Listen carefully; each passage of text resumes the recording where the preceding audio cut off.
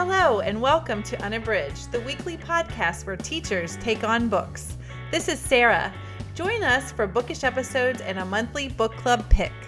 This is Ashley. Find us on Instagram, Facebook, and Twitter at UnabridgedPod or go to our website, unabridgedpod.com, where the books we read are linked for purchase. This is Jen.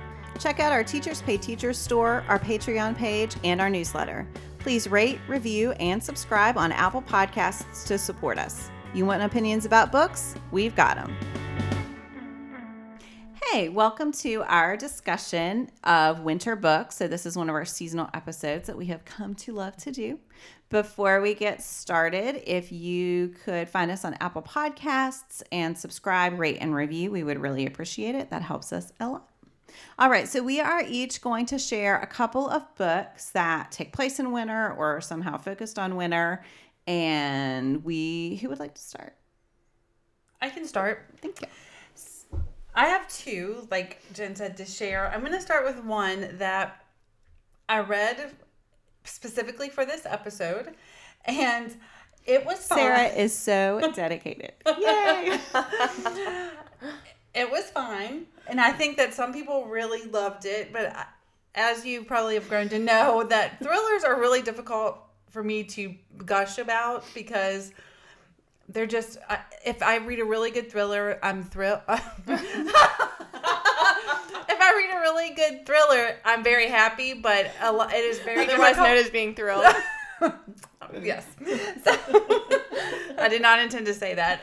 But if I read one, I'm happy about it, but it is really difficult to get me to the satisfied feeling at the end of at the end of a thriller. So I'm going to talk about this book, and my mom read it and really liked it. And I've read some reviews, and a lot of people really liked it. So I'm going to talk about it, but I just want it to be said that it was fine for me, but I didn't want to waste it because I read it for this episode. Okay, so now that I have babbled on about that, The Winter Sister is the book I'm talking about. It's by Megan Collins. It is about a murder that happened 16 years prior to the start of the book. And the book kind of goes back and forth in time, and you learn about this murder that happened 16 years ago, and you also learn about the characters in the present time. It's called The Winter Sister because it is about two sisters, Sylvie and Persephone, who were very close, and Persephone is brutally murdered and doesn't come home from a night out. And the reason it's The Winter Sister is it is with the winter when the murder occurs, and she's found in her body is found in snow, and it goes on to talk about the reason that she was murdered, all the suspects in the murder. It's kind of like a run-of-the-mill thriller, but it does have some commentary on families and grief and how we react to grief. So there are some good things about it, and I liked it fine. It got a little weird in the middle for me, so I'm not going to tell you why, but it was a little bizarre in the middle. But by the end, it was solid. It just wasn't my favorite, but it definitely has a wintry feel, and they talk about the snow a lot, and so that's why I picked it for this episode. I'm sitting here thinking this is not a glowing review, so probably say I am a little intrigued. I'm intrigued too. Especially I'm about the intrigued. weird part in the middle, and the cover is also really compelling. Yes. And like I said, my mom really liked it because I had read it, and I said, "Oh, you're reading that? Do you like it?" And she was like, "Yeah, it's really good." Oh, good. And then she gives me the side eye and says, "Why do you not like it?" But like I said, I am a very tough sell when it comes to thrillers, and normally I like it. I'm almost like every book I read, but like with thrillers, I either am like, this was great, or it was fine. I don't have a lot of, I don't know. I don't have a lot of tolerance for just the thriller genre, I guess. So anyway, that's The Winter Sister by Megan Collins. Awesome. All right, Ashley, what's one book for you to share? So one that I wanted to share is Neil Gaiman's American Gods. I read this one quite a while ago, but as we were thinking about seasonal books, there is a significant part of the story that is about the ice on the lake, and the melt rate of that. And so it's definitely has the atmosphere is strongly connected to the winter season. And so and I did not read exclusively for this episode. Sorry, Sarah. So, but I loved this one. It's just been, I'm a little bit removed from it. But basically, the main character, Shadow, is getting out of jail at the beginning of the story. And as he is about to be released from prison, he finds out that his wife died in this car crash.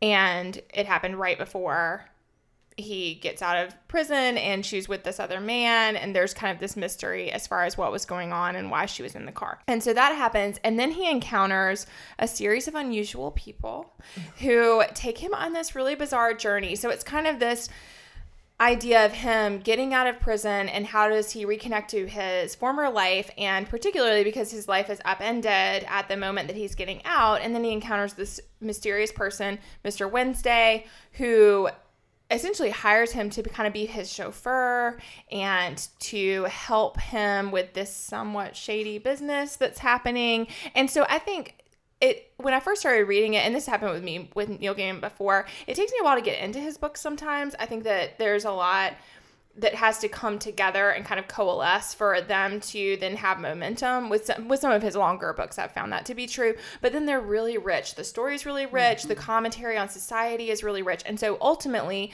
the story is about the gods of old and the way that they're no longer being worshipped by people and the way that they have been in the past, and how those gods are at war essentially with new gods who are things like technology and media and all of these things that people now pay homage to and pay tribute to. And so it's this really interesting personification of a lot of what we are seeing in our society, of what we value, and maybe a contrast between what we say that we value and what we really value with our time and with our energy.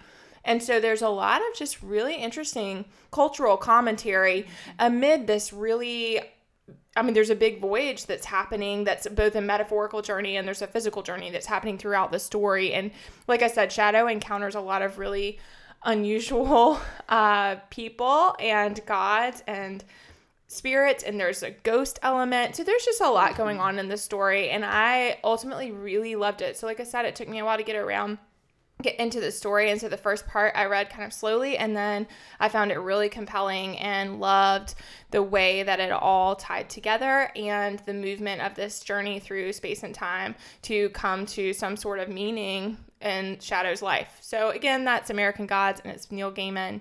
And I know that there's also a TV series I was just gonna say. that I have not seen, but Jen might be able to speak to. Yeah, so I've only watched, there are 2 seasons released. I watched the first of the 2. It was on Hulu, and I really liked it. I don't think it was perfect. I think there were episodes that were less successful than others, but I thought the casting was really good. Sarah, you would love the guy who plays Shadow. Played Lincoln. Yes, on the 100. Yes. And so, yes. He's very handsome. That is a very good reason to watch.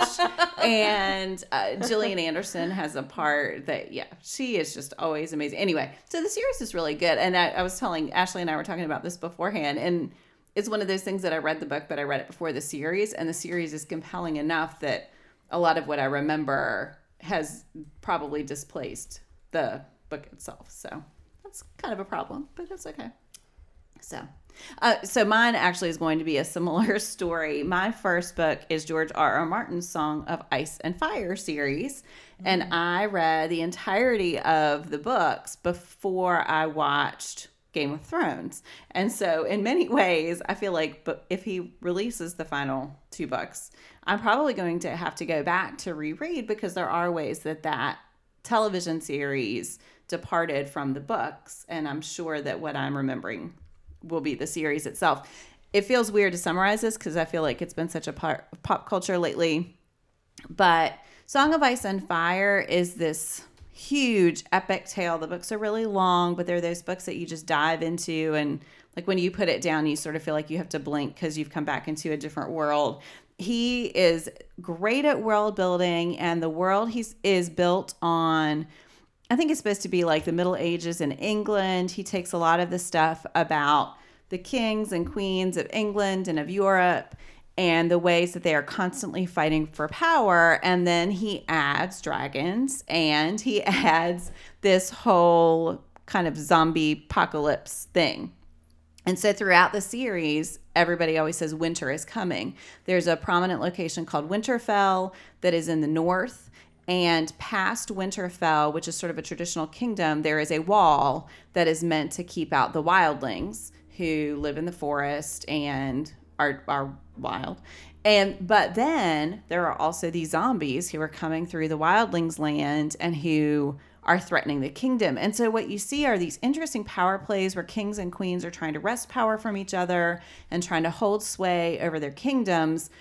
But then there's also this entire other phenomenon that nobody's focusing on because they're so worried about these trivial details of power when they really need to be worried about their lives and this other force and working together, but they can't get over themselves enough to do it and to worry about the thing that is the actual threat. Instead, they're just worried about, am I going to be able to continue ruling this small kingdom, and not thinking about whether they're going to die. So I think the winter in the books is really symbolic of death, of mortality, of the things that matter that we can't maintain sight of because we get so wrapped up in day-to-day concerns. The characterization, he has a ton of characters, but the characterization is really brilliant. And because the books and the series in general are so long, some of the characters have these amazing arcs, and you just see this great development and really complex character development. Characters have a real chance to change and grow in a way that's believable. And then there are a lot of other factors that come into play. So that's George R.R. Martin's Song of Ice and Fire series. There are supposed to be 2 more books. I think there are 5 published so far. I can't remember exactly. And they are really brilliant if you want to settle in for some 1,000-pagers.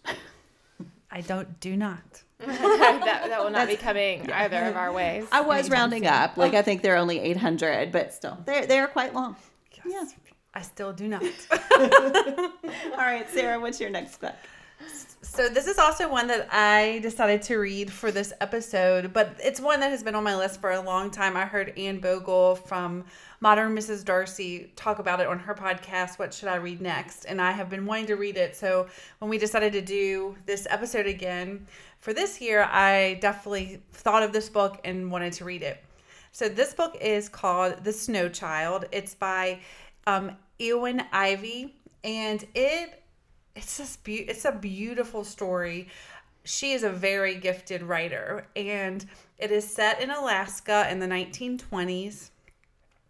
It's about a couple whose names are Jack and Mabel.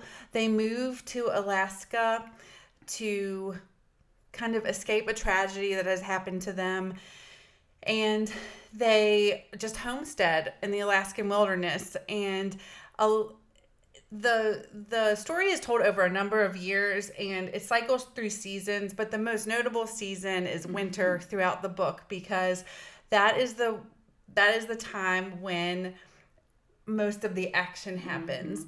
And what happens, and this is not really a spoiler, it's on the cover jacket and then the summary on Amazon, is they are kind of growing apart, Jack and Mabel, because they're childless and he is working all the time and she is lonely in their cabin. And in this moment of frivolity, they go outside when it snows, and during the first snow of the season, and they build this snowman or snow child, and they dress it in a scarf and gloves, and they put hair, and they do all these things, and it looks like a little girl. Mm. And then the next morning when they wake up, the gloves and the scarf and all that are gone, and the snow child's gone.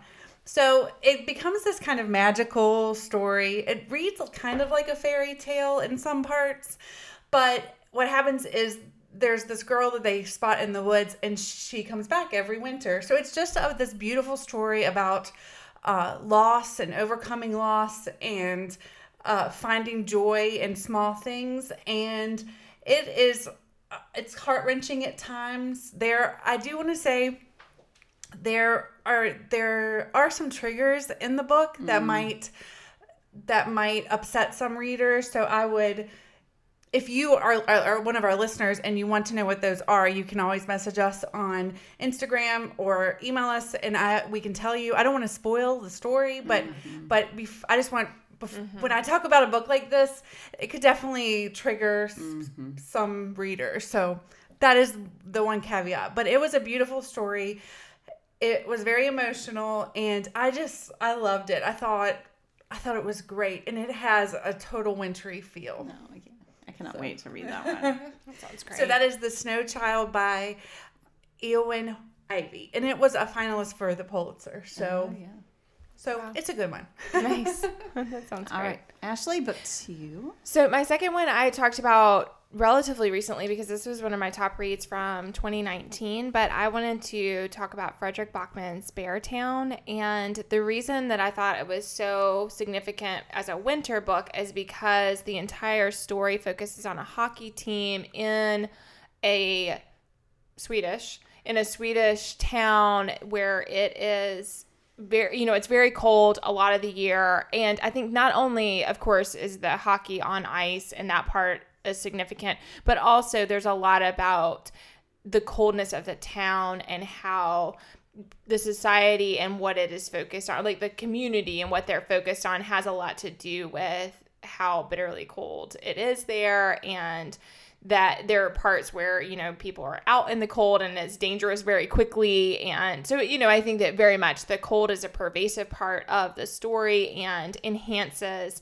the understanding that we have of the atmosphere of the community, which is really important to the book. Mm-hmm. So I don't want to rehash too much because, again, I talked about it in an episode really recently, but I think that what I loved about the book is that it is about this hockey league, a junior hockey league, and wanting to, all the players involved, not just like the kid players, but also like all of the people who sponsor the teams and where the money comes from and all that kind of stuff, and how it's important to a small town to have this successful team so that they can continue to so that they can move forward as a town, basically. Mm-hmm. And so there's a lot of pressure for them to do well, and it's what are the stakes for people and how far will we go in order to get people to succeed and in order to get a sports team to succeed, and what will we tolerate in our boys, what will we tolerate and promote in our society in order to create winners at all costs.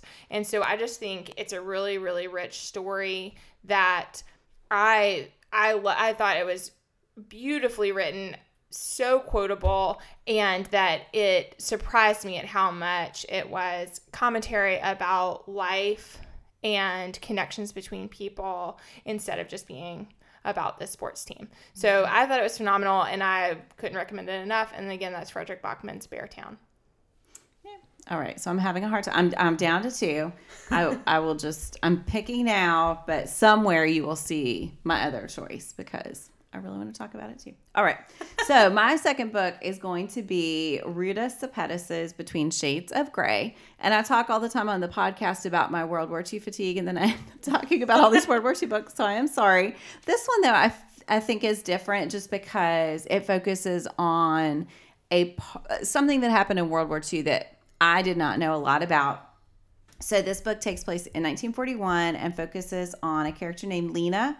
She lives in Lithuania and she is 15 years old. And so that is just a place that was really impacted by World War II and by Stalin's rule in Russia at that time, I guess, right?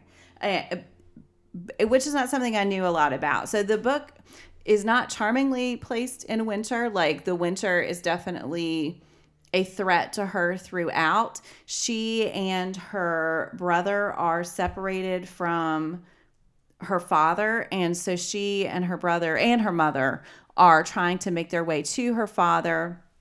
And there's a time that they're working in a prison camp and living in a prison camp, and it is just absolutely desolate. It is the cold is so bitter that it is sapping their very life from them. So yeah, it's pretty bleak. Sorry, maybe we should not have ended on this note. but the cover is really beautiful. The story is really beautiful, and so I think it says a lot about resilience and what we need to do to survive in situations where other people just don't care about whether we live or not. I mean, the absolute just callousness of the people that she meets is horrible. But then, of course, she also meets people who are trying to help her and who are really kind. And so I think that is a great one. And if you have an interest in history and this is something about World War I or World War II that you don't know about, I think it's a great resource for that as well. It is a YA book, but I don't think I think it would appeal to adult audiences as well, because Cepetis is just an amazing author. Her writing is really strong. And so while the character is young, it does not feel as if it is just for a young audience. So again, that is Between Shades of Grey by Ruta Cepetis. Have you all read that one? I have not. I have not. I've read Salt to the Sea, which is yeah. also World War II. I need to read that one. I haven't by read that her, one. and it's really amazing as well. And I think similarly, she is hitting on an angle that I had never read before. So even though it is something that I've read a lot about, it was looking at an aspect that I didn't know. She is really great. I've liked all of hers. I think that's the only one of hers I haven't read, so I should get on that. All right, so we are going to end the episode with a Give Me One, and today's Give Me One is a favorite cold weather drink or activity. Ashley, why don't you start us off? So I'll do a combo. We, in our family, I have 2 little kids, so we go sledding, which is really fun, and we always come back and have hot chocolate. So those go together, and it's all a lot of fun. I'm trying to think of my activity. Well, I'm going to go with the drink for, this is a drinking activity too, but it does not involve my children. My husband and I enjoy going wine tasting, and we actually have a vineyard that is really near our home, and it's actually where one of my book clubs meets, and they have a huge fire, and it is just so relaxing to go there and sit by the fire and sip red wine, and especially if there's snow on the ground, it's just gorgeous. So I enjoy that activity in the winter. I think it's a fun thing to do, and a lot of times there's not a lot of stuff to do in the winter time, like for a date, and we like to do that.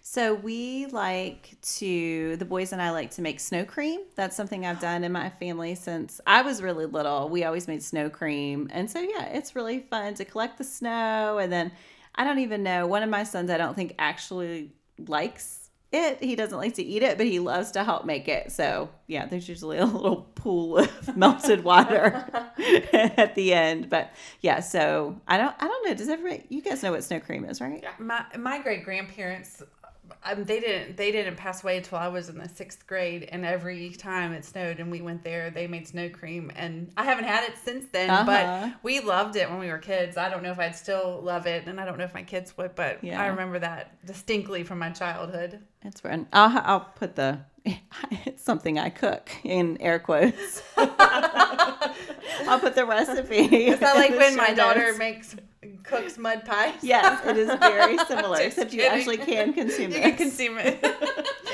All right. Well, thank you all so much for joining us, and we would love to know what winter books you have read and would like to recommend, so you can check us out on social media and share your recommendations. Thanks for listening.